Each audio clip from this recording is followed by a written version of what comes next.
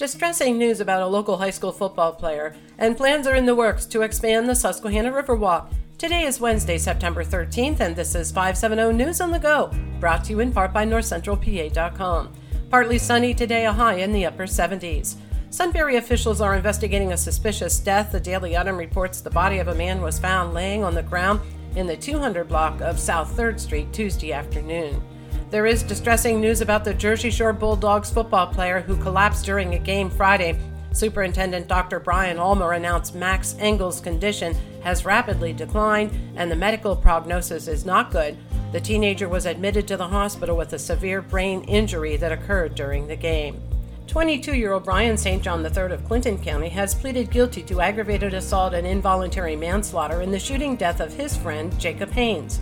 In February of 2021, the two were at St. John's home when St. John removed a revolver from a drawer and shot Haynes in the chest.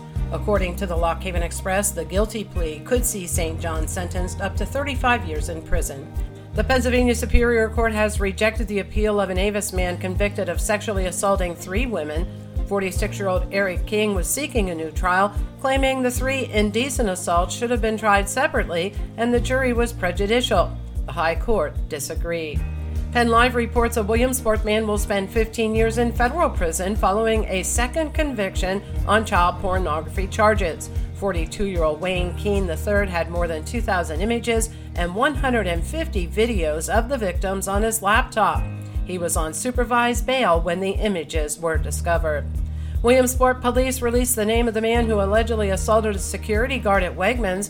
When the guard tried to stop 31-year-old Dario Blount from stealing a sandwich, Blount reportedly punched the officer in the face and fled. He was captured 2 blocks away and is now jailed on felony shoplifting charges. More than 75 exhibitors will be at tomorrow's Senior Expo in Lycoming County. The expo is being held at the Community Baptist Church on Route 87 outside of Montoursville from 9:30 a.m. to 1 p.m. The expo will provide seniors with a one-stop resource for information on a wide range of local, state, and federal services. There have been nearly 24 drug overdoses, and 7 people have died from drug overdoses in the Harrisburg area since Friday.